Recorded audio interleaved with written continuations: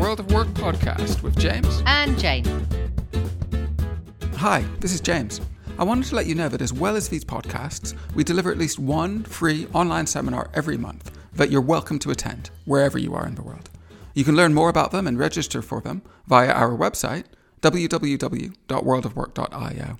That's www.worldofwork.io. Hello and welcome to this episode of a World of Work podcast. I've got a really exciting conversation lined up today. It's something I'm really looking forward to talking about and to exploring. We've got a great guest. We're going to be speaking to Zena Me today, and we're going to be looking a little bit at organizational change and trying to think about some new ways to think about organizational change and some new ways, I guess, maybe to think a little bit more about what our organizations are like. So Zena, before we get into that conversation, would you be able to introduce yourself to the audience and say a little bit about yourself and your background? Yes, of course, James. Hi, I'm Zena, and I've been in organisational development now, the field of organisational development, for about 30 years. And I actually started my career in the police. So it was working with senior leaders in the police. And I do systemic constellation work. And I also do, I'm very interested in performing arts. That's lovely. And I mean, you've done a lot of interesting things in your career and had one of these lovely non-linear career paths that we've spoken about. I should say to the audience, we've had a couple of hours conversation in the past, which is really great. And I love the sort of insight and sort of that intersectionality that comes from people who've had non-linear career paths and pursued interesting things. So that's really, really cool.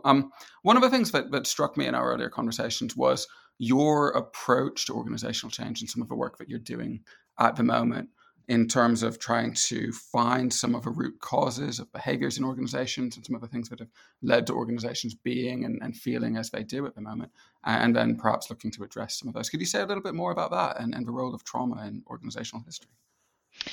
Well, I started doing very large change projects in kind of I would have said the late 90s. And then we were very much kind of around change management and doing kind of, what models are we going to use for change management, and following those models and so on. And to a degree, they were really powerful at the time. I remember a particular client that I was working with, a global client, and I was working with some Stanford University materials, which were amazing materials. I mean, really leading edge materials, and people kind of lapped them up and thought they were fantastic.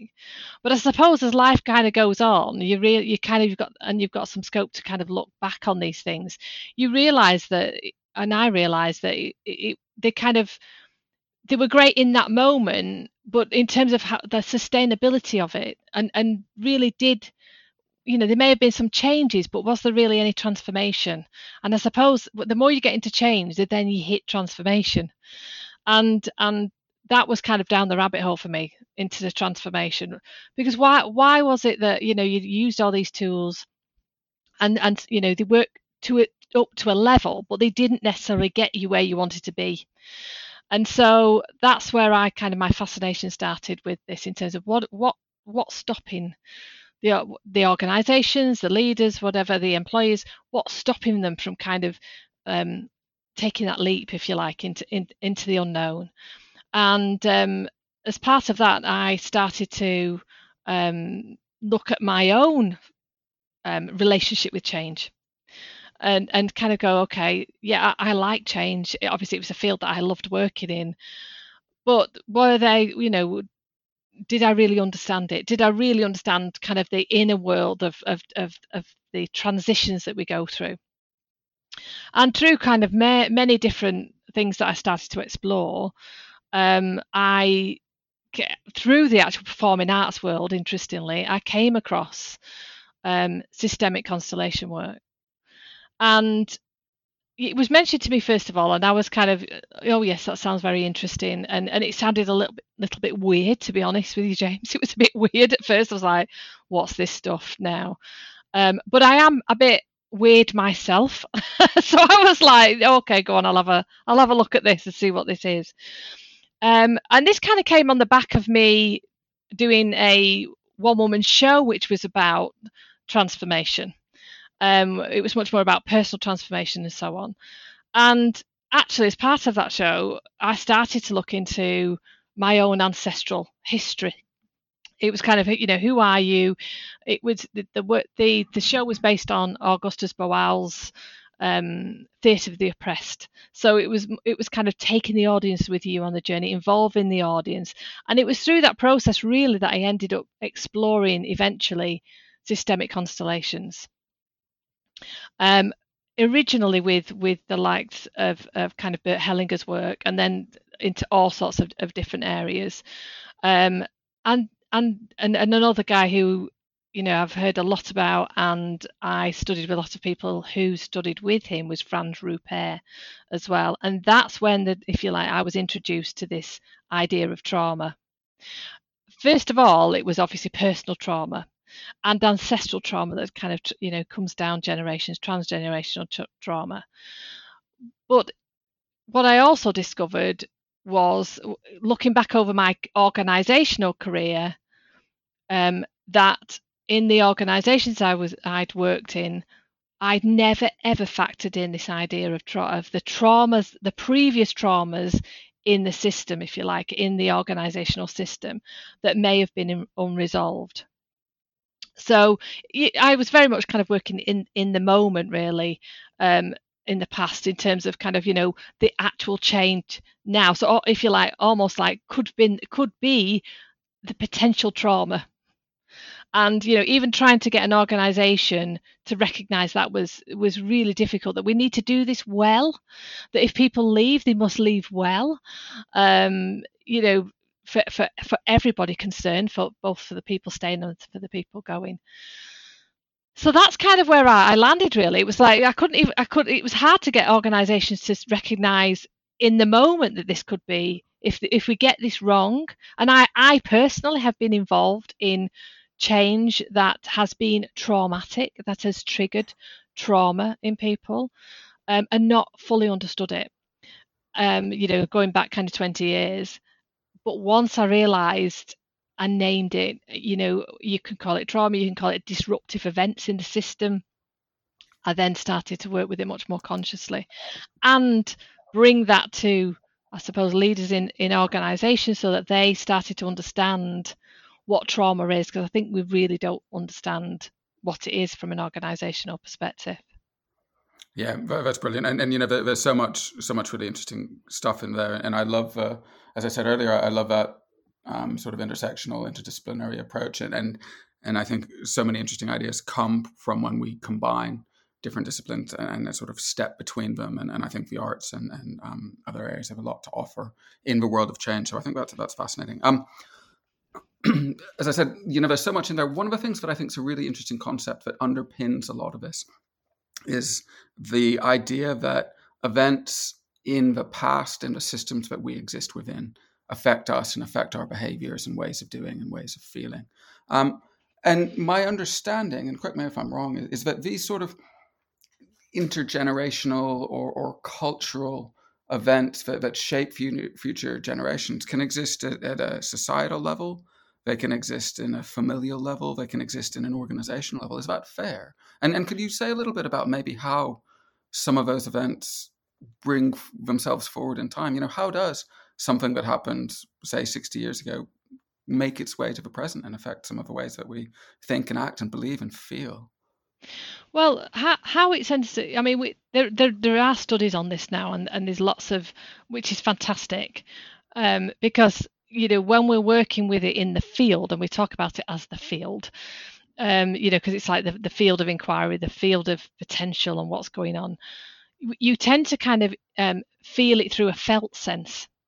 So I didn't understand it at the time, but I've always had the capacity to actually, when I walk into an organisation or I meet a team of people, or even if I meet an individual, I can actually pick it up through my felt sense. So it's a much deeper sense, the felt sense, and that's where we tend to hold a lot of our stuff. But now we've got lots of research in epigenetics and so on, so that kind of talks about how it kind of happens in transgenerational trauma. From my point of view, what my experience has been is that when a trauma occurs, whatever that trauma may be, we go into a survival mode, and therefore then we create a if you like a different pattern. So it's almost like the pattern the pattern of the way that we do things, our behavior, the way that we look at the world, so on, suddenly shifts perspective. We shift perspective on it, and the pattern changes. And as a result, if we're not careful, if we don't go at some point to revisit back that trauma in order to integrate it fully in ourselves, what then happens is that pattern gets continued down the line, if you like, in terms of, if that could be from mother to child, or it could even be from, if you're in a chief executive role, if the chief exec before you had a traumatic incident that they had to deal with that wasn't integrated fully back into the system, and I'll explain a little bit about that. If you like, whoever comes in after that person, it's already ingrained in the role itself. It's become part of its history, and Yeah. it's become part of its story. So if you like, we then start to notice that, and this is why when we're working systemically, we're looking at the patterns and seeing if these patterns are patterns that are resourceful and healthy, or patterns that actually are limiting and are based on unresolved disruptive events that we perhaps need to go back and revisit. So I think people can say, well, it's kind of in ourselves, and in a way it is. So they've proven, for instance, that if the mother has a trauma while she's carrying a child, that trauma gets passed to the child straight away. The child is in the trauma with the mother, and that's the sort of thing that we still, in the public domain, we still don't fully understand. I think we kind of, it makes sense to us, but we don't truly kind of embrace and embody it in terms of what do we need to change. And that's the same for a place as well. I mean, I've worked in in places as well, where, so for instance, in councils where there's been trauma in the society, and they'll think, well, those people are dead now, those people have gone now, there isn't, it's in the past. And it's like, actually it isn't, because it's still living if it's unresolved trauma, as in, like, if the truth hasn't emerged, if the secret's still around it, if the behavior has changed as a result of it, and it's been put back to health. And so this is why it's so important that we understand trauma as societies. We need to really understand it. Yeah, that's really interesting, and I'm quite a sort of visual thinker myself, and the way I think about things is quite visual, and the way that you talked about traumatic events and their impacts on the patterns, in my mind, it drew to life as sort of an image of a sort of a linear progression towards something that is almost like an expected outcome, and as something's progressing, in that direction, someone comes in and maybe hits it from the side, and that's the traumatic event, and it knocks it off that sort of uh, you know trajectory or direction that it's on, meaning that it then needs to recompass itself, whatever this system is, or individual or society or organization needs to sort of recompass itself, and it can kind of get back to where it was, or it can diverge into a different pattern. Is that a reasonable analogy to you? Yeah, it is, and I think I think we talk about surviving in a really positive way, and of course it's a really positive part of being a human in terms of being able to survive something. But what we forget is survival is a short-term strategy. So it isn't, what we need to be thinking about is thriving. We need to think about health and how do we thrive, not just survive, because survival is literally just kind of treading water. We're not necessarily moving forward. We're just keeping our head above the water. If you think about it that way, we're not actually swimming to the other side and getting out of the water. And Yeah. if you think about the pandemic, this is where kind of the situation we're in now. We're all still in survival zone. Oh, We're absolutely, still in and survival zone. it's exhausting, isn't it? Right? I It mean, you can is. see see it everywhere, and that's a great thing. And sorry, it's not a great thing. It's a great thing to be aware of. Mm, Um, if we think then about these traumatic events that happen to us, it feels like we do get through them, and we get through them by going into a survival mode, as you're talking about, and that involves, I would posit, changes to ourselves, changes to our behaviors, changes to our beliefs, changes to our interactions, presumably changes to our physiology. All these things change, our yes. chemical balance changes, all that stuff changes. Yeah. And that serves us presumably in that moment. And I guess the question is then, how do we get back to where we should be, to that thriving place, assuming we were thriving already? And Mhm. I guess that journey of moving from that defensive state, protective state, back to that thriving state must be a complex journey. Is that something that you experience? Yeah, it can be. I think that it often takes a lot of courage, Mm. because what we have to do is we don't want to go back into the trauma, if you like, but we do want to kind of um, explore the experience outside the trauma. So we've gone through that period of survival, and now it's about, okay, what do we need to learn from that? What was the experience and how's it changed us? Um, because sometimes what happens is we carry on regardless, and we change our beliefs, and then we forget where those beliefs have emerged from. And so unconscious as well, we can stay in the victim space, instead of actually putting ourselves back to feeling back in our power. Because when we have experienced a trauma, it renders us powerless in that moment, and that's often where the survivor self kind of takes over, in order to be able to basically carry on as normal. But that should only be a short-term strategy until we get back to an equilibrium, a good place. Um, but often the work is never done. We kind of just carry on, and we carry on in that survival place. And if you think about kind of something that maybe that's happened in the past, so there's been lots of research, for instance, on PTSD and war, and the kind of men coming back from war, and being severely affected by what they've seen, and either shutting it down, or kind of seriously changing the way they view the world. But while we're in survival zone, we're not using our full resources. So if you like, it renders you, with a lack of resources, or certainly your full capacity, your full resources. And what they've just kind of discovered is that, because, if you like, the men came back, with beyond their capacity to deal with that, with some of the things that they saw, they then couldn't fully resource the family. So therefore, they weren't fully present and engaged in family life. They had to live this kind of slightly disassociated life. And then we've normalized that. We've Yeah. normalized it. And that goes to the next generation.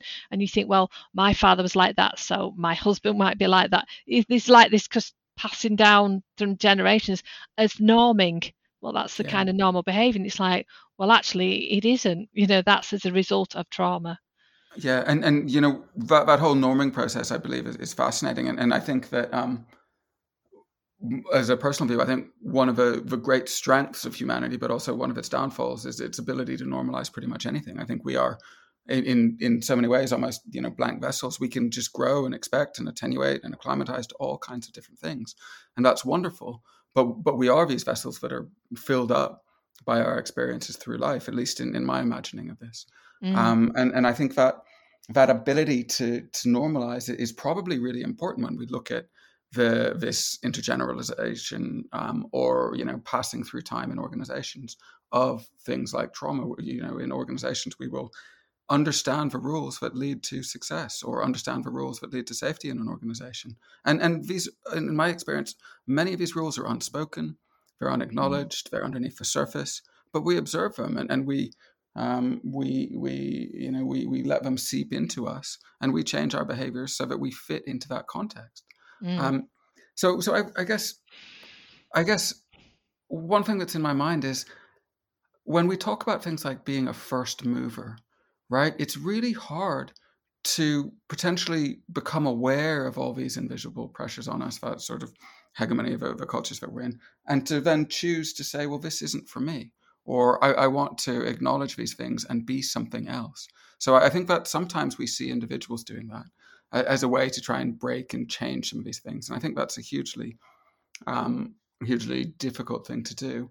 But another way that I think some of these changes occur that you've spoken about is going back to explore some of the trauma that takes place in organizations. I guess that's where I'd like to go and explore next of you is what are some types of things that are moments of trauma in organizations? And then, once we know what some of these are, if we identify them in the past in our organizations, how might we be able to sort of tread back through that altered trajectory that we have and explore it and navigate what's serving us well and what isn't, and what really works in our context, and get back on that path of thriving that the organization hopefully was on at some point, or at least, even if it starts off on a bad foot and goes somewhere else. When organizations are created, I'm sure the majority of them are created with an intent of positivity, even if it goes wrong quickly. And I mean, you could look at this from the individual point of view, and if you're looking at it from an individual point of view, a great place to start looking is looking at your painful endings. So, when we look at, I mean, I can think of times in my career when I've had painful endings, and painful endings of contracts when I've been a consultant, or painful endings of jobs, if you like, leaving organizations where it's felt painful. I mean, one would expect some grief anyway when there's a leaving, but when it's been painful, and when if you like, when you revisit it, you can still feel the resonance of that. Maybe you're still holding a grudge against an old manager, or or an organization. So we've all kind of had those experiences, particularly when you get to a certain age. You've had quite a few. so it's useful to actually, as an individual, to kind of look back over those places, and actually and to kind of, one of the things that we can do in this work is to have a conversation with the organization, not literally. So I'm not suggesting we all go back and we say, there's something I want to talk to you about.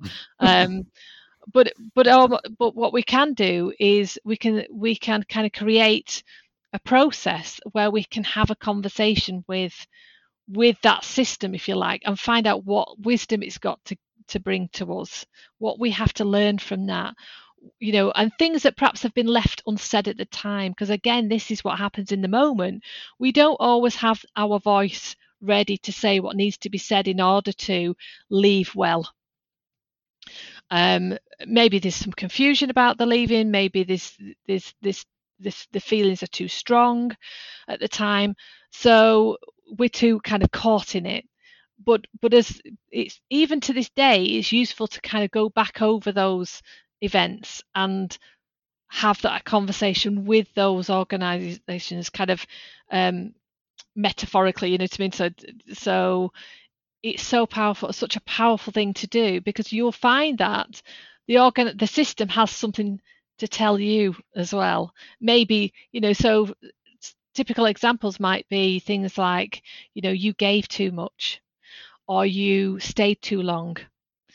And so some of those kind of statements are really useful to know, because within the system itself, we often forget we're in relationship with a whole system. It's not just kind of the personalities of the people that we work with. It's the whole system that we've been drawn into, that we've taken the role in, that we've contributed to, and so on. So that's kind of from an individual perspective, always useful to do.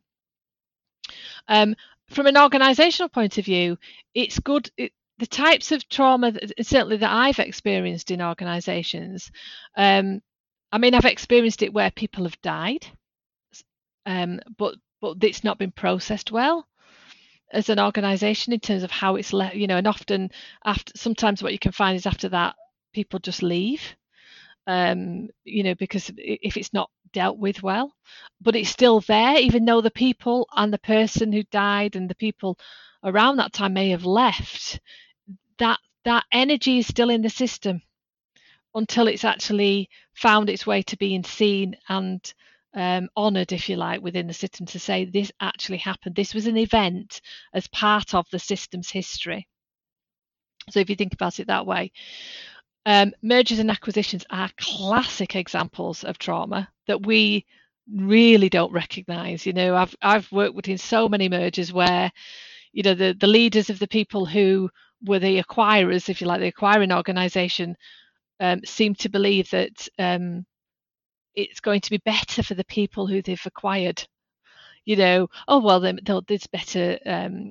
They'll have more career opportunities. They'll have more opportunities for money. The terms and conditions are better, and it's like you are totally misunderstanding what it's like for those people who have been part of a system that's now coming to an end. And we forget that. We think, well, no, we're going to keep the brand over the door. We're going to keep that. It's like, no, it's coming to an end. In terms of that period of time is coming to an end. And how do we transition people? And what happens in that transition? And it's deep. If we're really going deep into some of the mergers and acquisitions, we still have a very colonial view of how we do that. There's this taking over, there's this overpowering, and don't realise what the experience is like for the individual. So that I've dealt with a lot of those, where and in terms of, I don't know whether you're asking this, James, but how do you do that? A lot of it is just literally doing a timeline and allowing people to walk through that timeline literally and feel what it felt like in that moment. So, in order to be able to express what needed to be expressed at that time. So when I've done work with kind of mergers and acquisitions, it's a lot of it is helping the businesses, if you like, to tell their story of what happened, how it was founded, who the founder was, why it was founded, what its story is. Those things are really important in terms of helping people kind of embody the experience of those changes, potentially traumas. Because a lot of leaders will say, oh, that's in the past. People really do need to move on. And it's like, that's dishonouring. And actually, it's arrogant as well, because there's this belief that there's a sense of, well, I'm here now, so it's going to be wonderful. And it's like, you're dismissing. Yeah, I've seen that exact situation played out with sort of semi-colonial militaristic language, and I've seen it 5, 6, 8 years down the line, where there are still factions existing within merged organizations, and you can see the divides, and you can feel that stuff in an organization, the resentment, the sense of control, of pressure, of subjugation to some extent. All that stuff exists in there. So if in a situation like that, where you had a merger and maybe different groups in there, we can tell the story at an organization level about the history of our organization and where it gets to.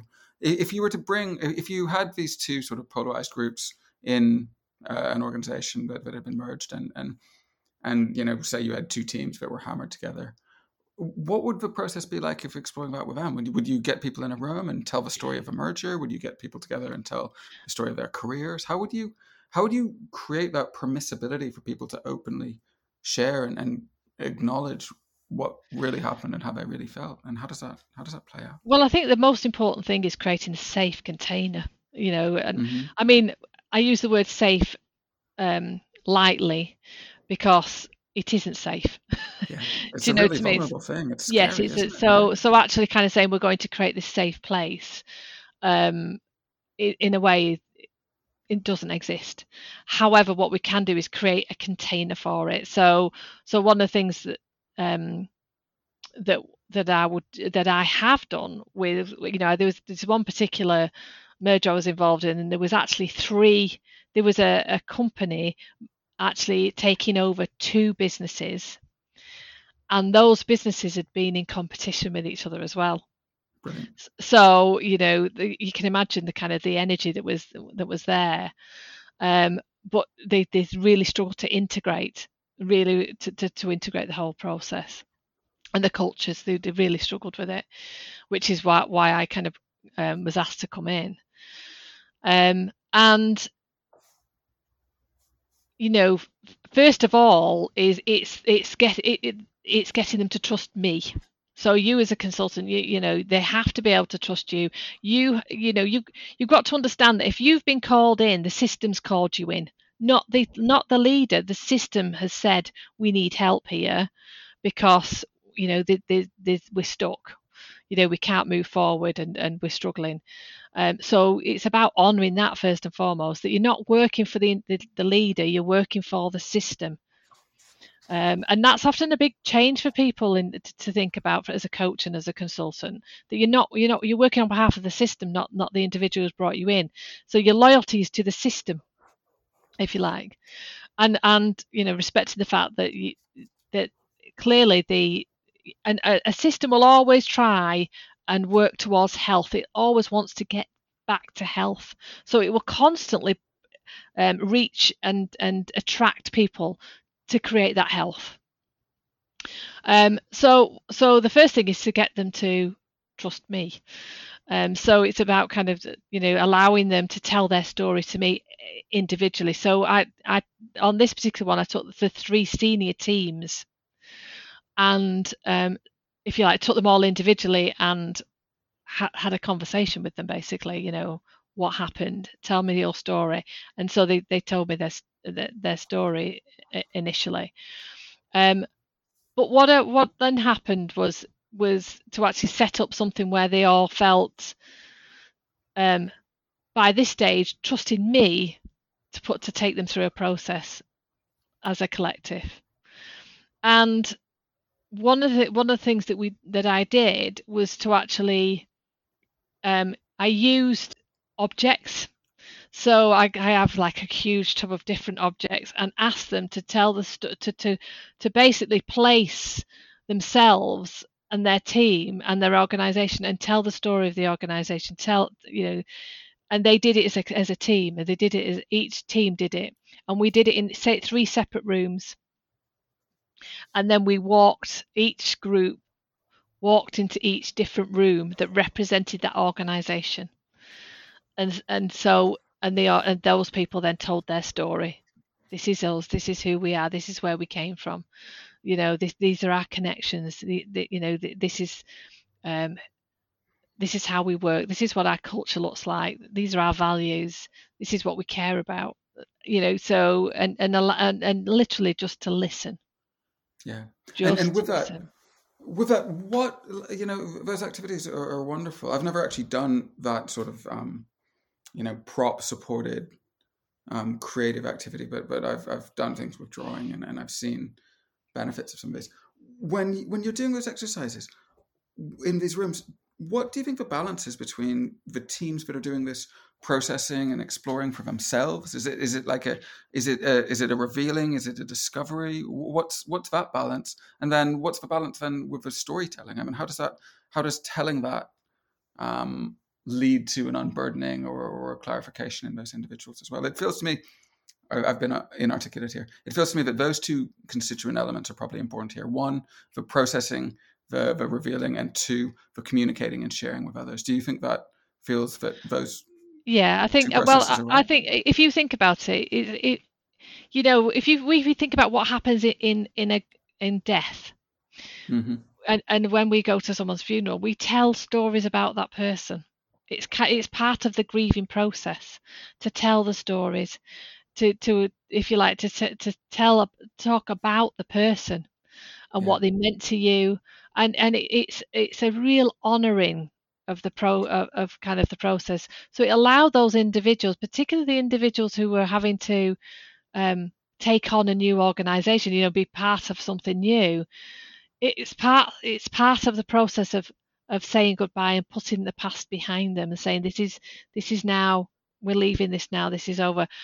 So even kind of having been able to tell their story, to show to the others what the deeper meaning of this organisation and why they joined it. Because what we've got to remember is they didn't choose to join this acquiring organisation. Yeah, they've been taken over. So, it's about giving them space to kind of get their head round that and therefore kind of let it go. And then just even the movement of walking out of the room and putting that behind them and then going to this new place. It's that movement. So it's a very symbolic process that it's quite, and I would say it's sacred. And I don't think we use that word enough in organisations. There are things in organisations that are sacred, but we don't talk about them. They're not explicit. And so, I think for me, this is sacred work, because what you're doing is you're honouring that organisation, and you're honouring the people who contributed to it, as well. And not just the people who were there then, but all the people in the past who've contributed to make it the success that it is, up to that moment. So it's both, really. It's for the people who are telling the story, and it's to be witnessed, to be seen, and to be respected and honoured, as And that well. sort of ceremony and ritual are words that we don't use in organizations either. But what you're describing here feels ceremonial. It feels a ritual. It feels those types of things, and those things do have power, even though we don't always think of them as having power. I want to sort of broaden this out. That was really helpful and insightful in terms of drawing out how this process works and then why it matters. I want to try and bring in something else that I know you're passionate about, and I want to try and weave it into this conversation.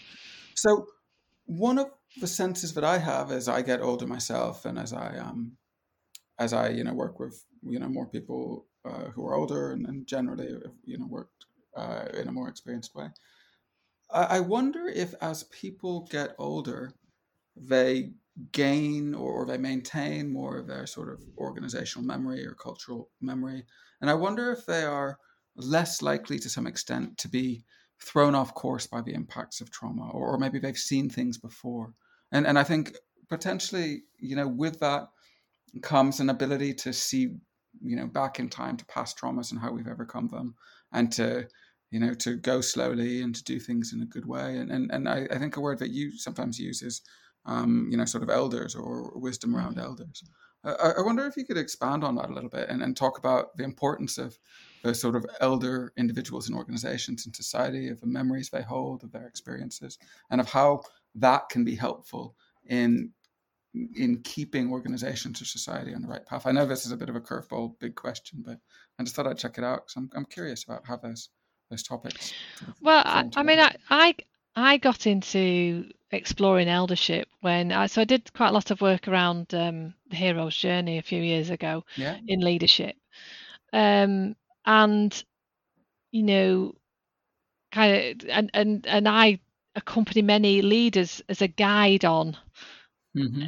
a journey that they're on. So for instance, if they are on a journey of transformation, whether it's cultural transformation or dealing with a trauma or a change in the organisation, there is this kind of sense of going into the unknown.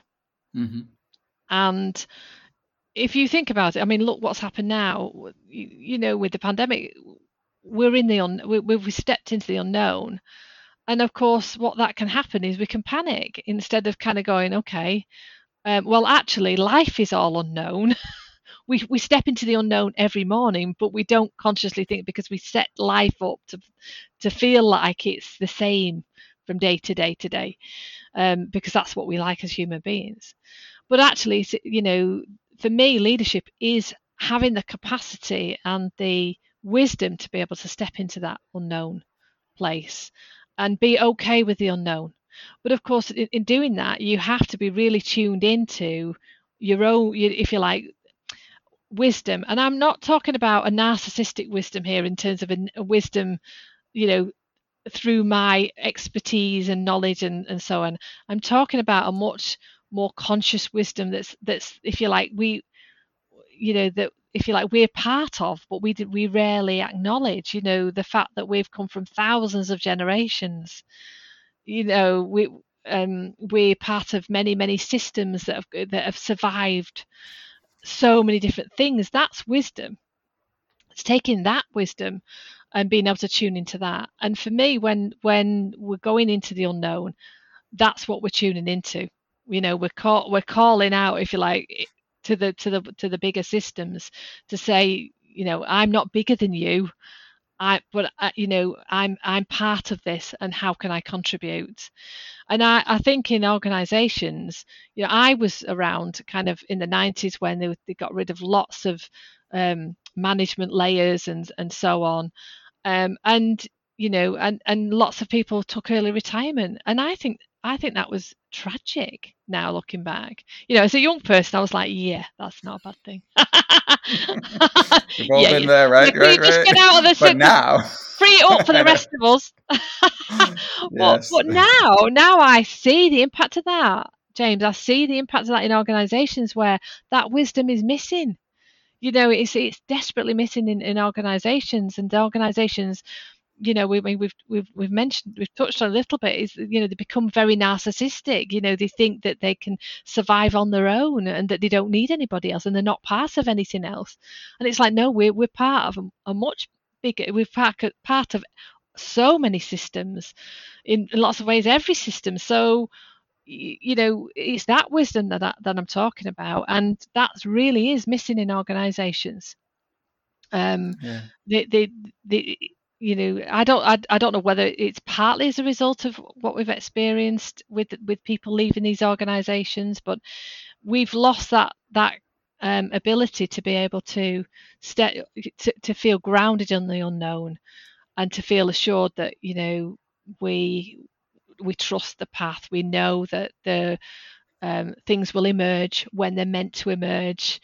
If we're intuitive enough to listen to the signs, that we are not arrogant enough to think that we're right, that we stay open um, to those things, that we embrace difference of opinions, and because it's all information as part of that system. So for me, that's I suppose what I feel strongly that we need to bring back, because it's so missing, and people are longing for it, really longing for wisdom. We all have to kind of see how the pandemic's been managed to feel.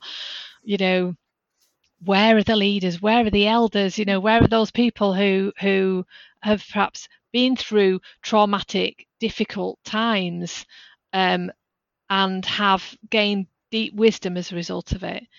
And when we're looking at elders, we are looking at people like Nelson Mandela, because his journey was such a hero's journey. He was imprisoned. He had to learn about the people who'd imprisoned him. He had to use that time wisely, so that when he came out from prison, he could create a much more integrated society. So it was like he had to somehow tune into that bigger level of service than himself. It's fun that you've said service. I wrote down service a couple of minutes ago. It feels like a lot of this work is service-oriented work. Um, and so I think it feels like it's probably really comfortable or comforting in a good way to be around wisdom and around the sort of eldership. And if we can find these individuals or grow these individuals in organization, it could lead to a better sense of health in organizations, a better sense of thriving, probably more stability, is my sort of sense. But it feels like it's probably really hard to create space and to grow. And as you were speaking, I had one of those, like a visual image. You say like you have a sock and you darn it a few times, and then when does it stop being a sock, right? Like that's what a lot of our organizations are like. But when we've got long service and people who've been there and they've got that organizational memory, we might have replaced the sock with bits, but the bits are bigger, right? Like somebody's been there a long time, they can see it. But when we move to shorter and shorter tenures in organizations, and people are there like 2 or 3 years or It's sort of contracted like that. We've got a sock made up of like a million little bits, and people don't really know the breadth of the organization and the history of organization, and that feels intuitively unstable and potentially more self-serving and all those types of things. So how can we create space in organizations for more wisdom? How can we create space for listening? How do we find the confidence or carve out the prioritization to do that in a world that feels increasingly pace driven, competitive, in some ways short termist? How do we find that in our organizations? I don't think it's for every organisation, to be honest. I mean, I think we live in a world where we don't believe that things are finite, and I think some organisations will end, and it's right for them to come to an end. So I think that's the first thing I would say. I think I think part of our difficulty when we're in consultancy and coaching is believing that we've got to rescue, we've got to save this organisation, we've got to make this right, and so on. And actually, sometimes I think, well, not sometimes, I think all the time, we always need to hold lightly what is to use the word you've just used, what's in service of the greater good. And is it time for this organisation to come to an end? Is it time to come to an end? And we often don't think about the ending. That we think that we've put an awful lot of effort into the beginning of an organisation and the growth of an organisation, but we never think about its end. I mean, we don't like death anyway, but we don't think about its end. And I think sometimes it's important to first of all think about that, and certainly as a coach and as a consultant, is to actually hold that lightly. Is this, what am I doing here? Because the most important thing is you mustn't be helping or rescuing an organization. You are there as a resource, and what resources are being called for. So I think that's a really important thing to think about. But so it won't be for everyone. But I certainly think that a rethink about eldership is really going to be important in terms of where's the wisdom, where's the person who's accessing the wisdom of the system, where are those people, where are those people who kind of are connected into the roots of the system, because to grow, if you think about a tree growing, to grow higher, its roots grow down. So it's like it doesn't kind of, the roots aren't stay the same and then the tree grows, because if that happens, the tree falls over. The roots have to go deeper. So we have to go deeper and deeper into the roots of the system. So who's there who can do that? Who understands the importance of that? Who holds those sacred things that are part of an organisation?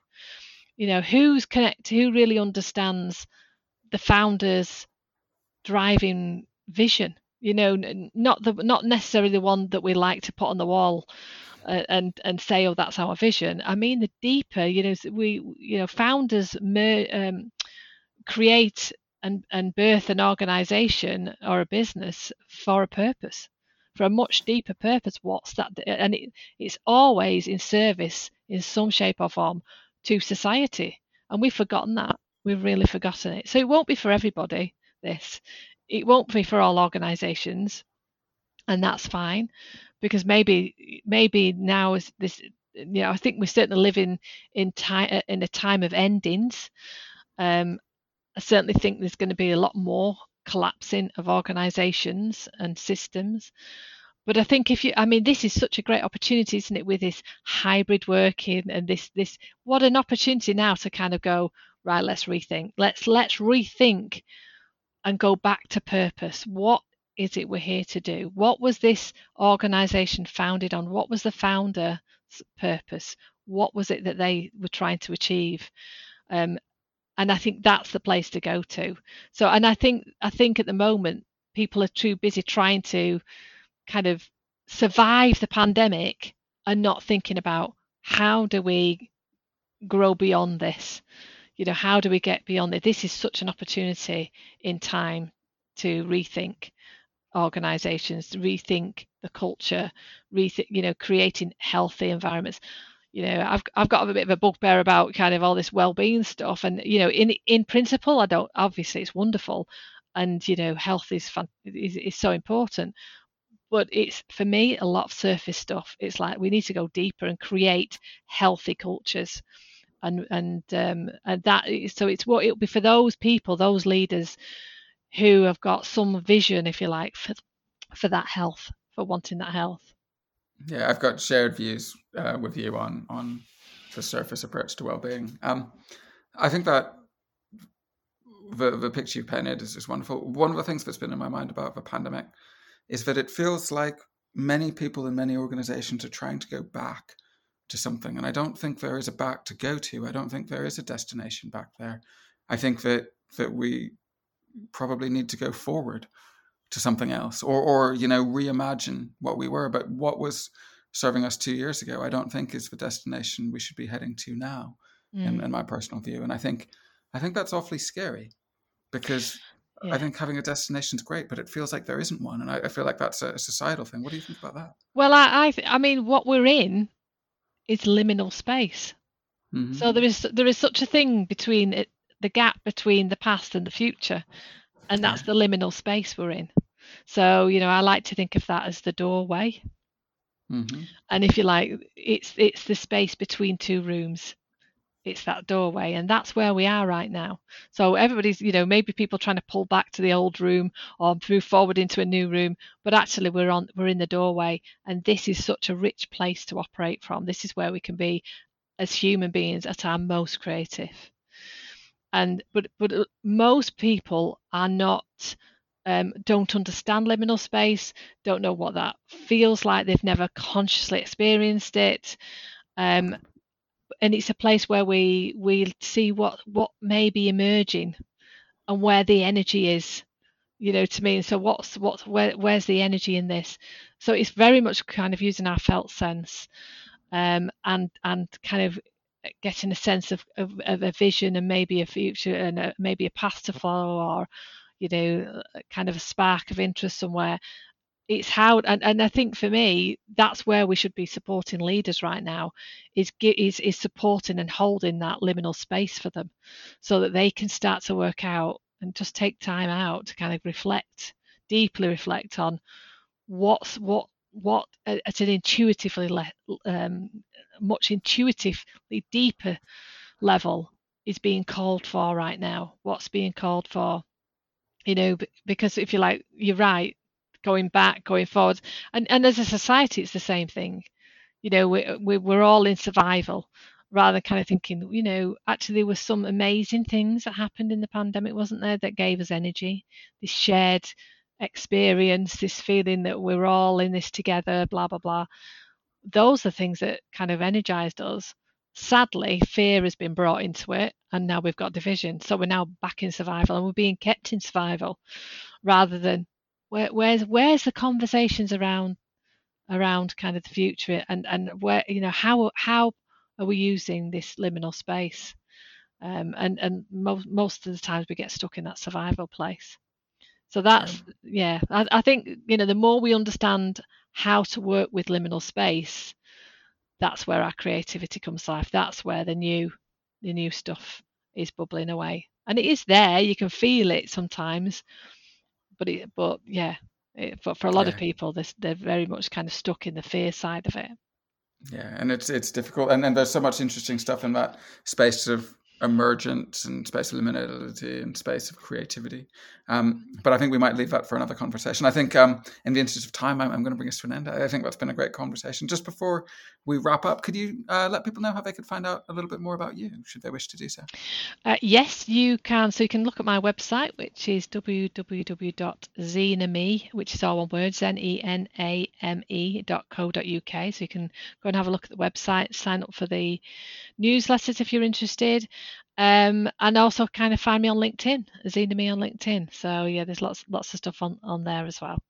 Okay, brilliant. Well, thank you so much, Zena. It's been a pleasure chatting to you. And you, James. Thank you.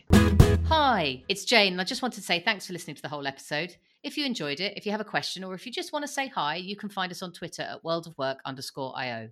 Don't forget, you can also find out more about what we do, including our online seminars, workshops, and development programs on www.worldofwork.io.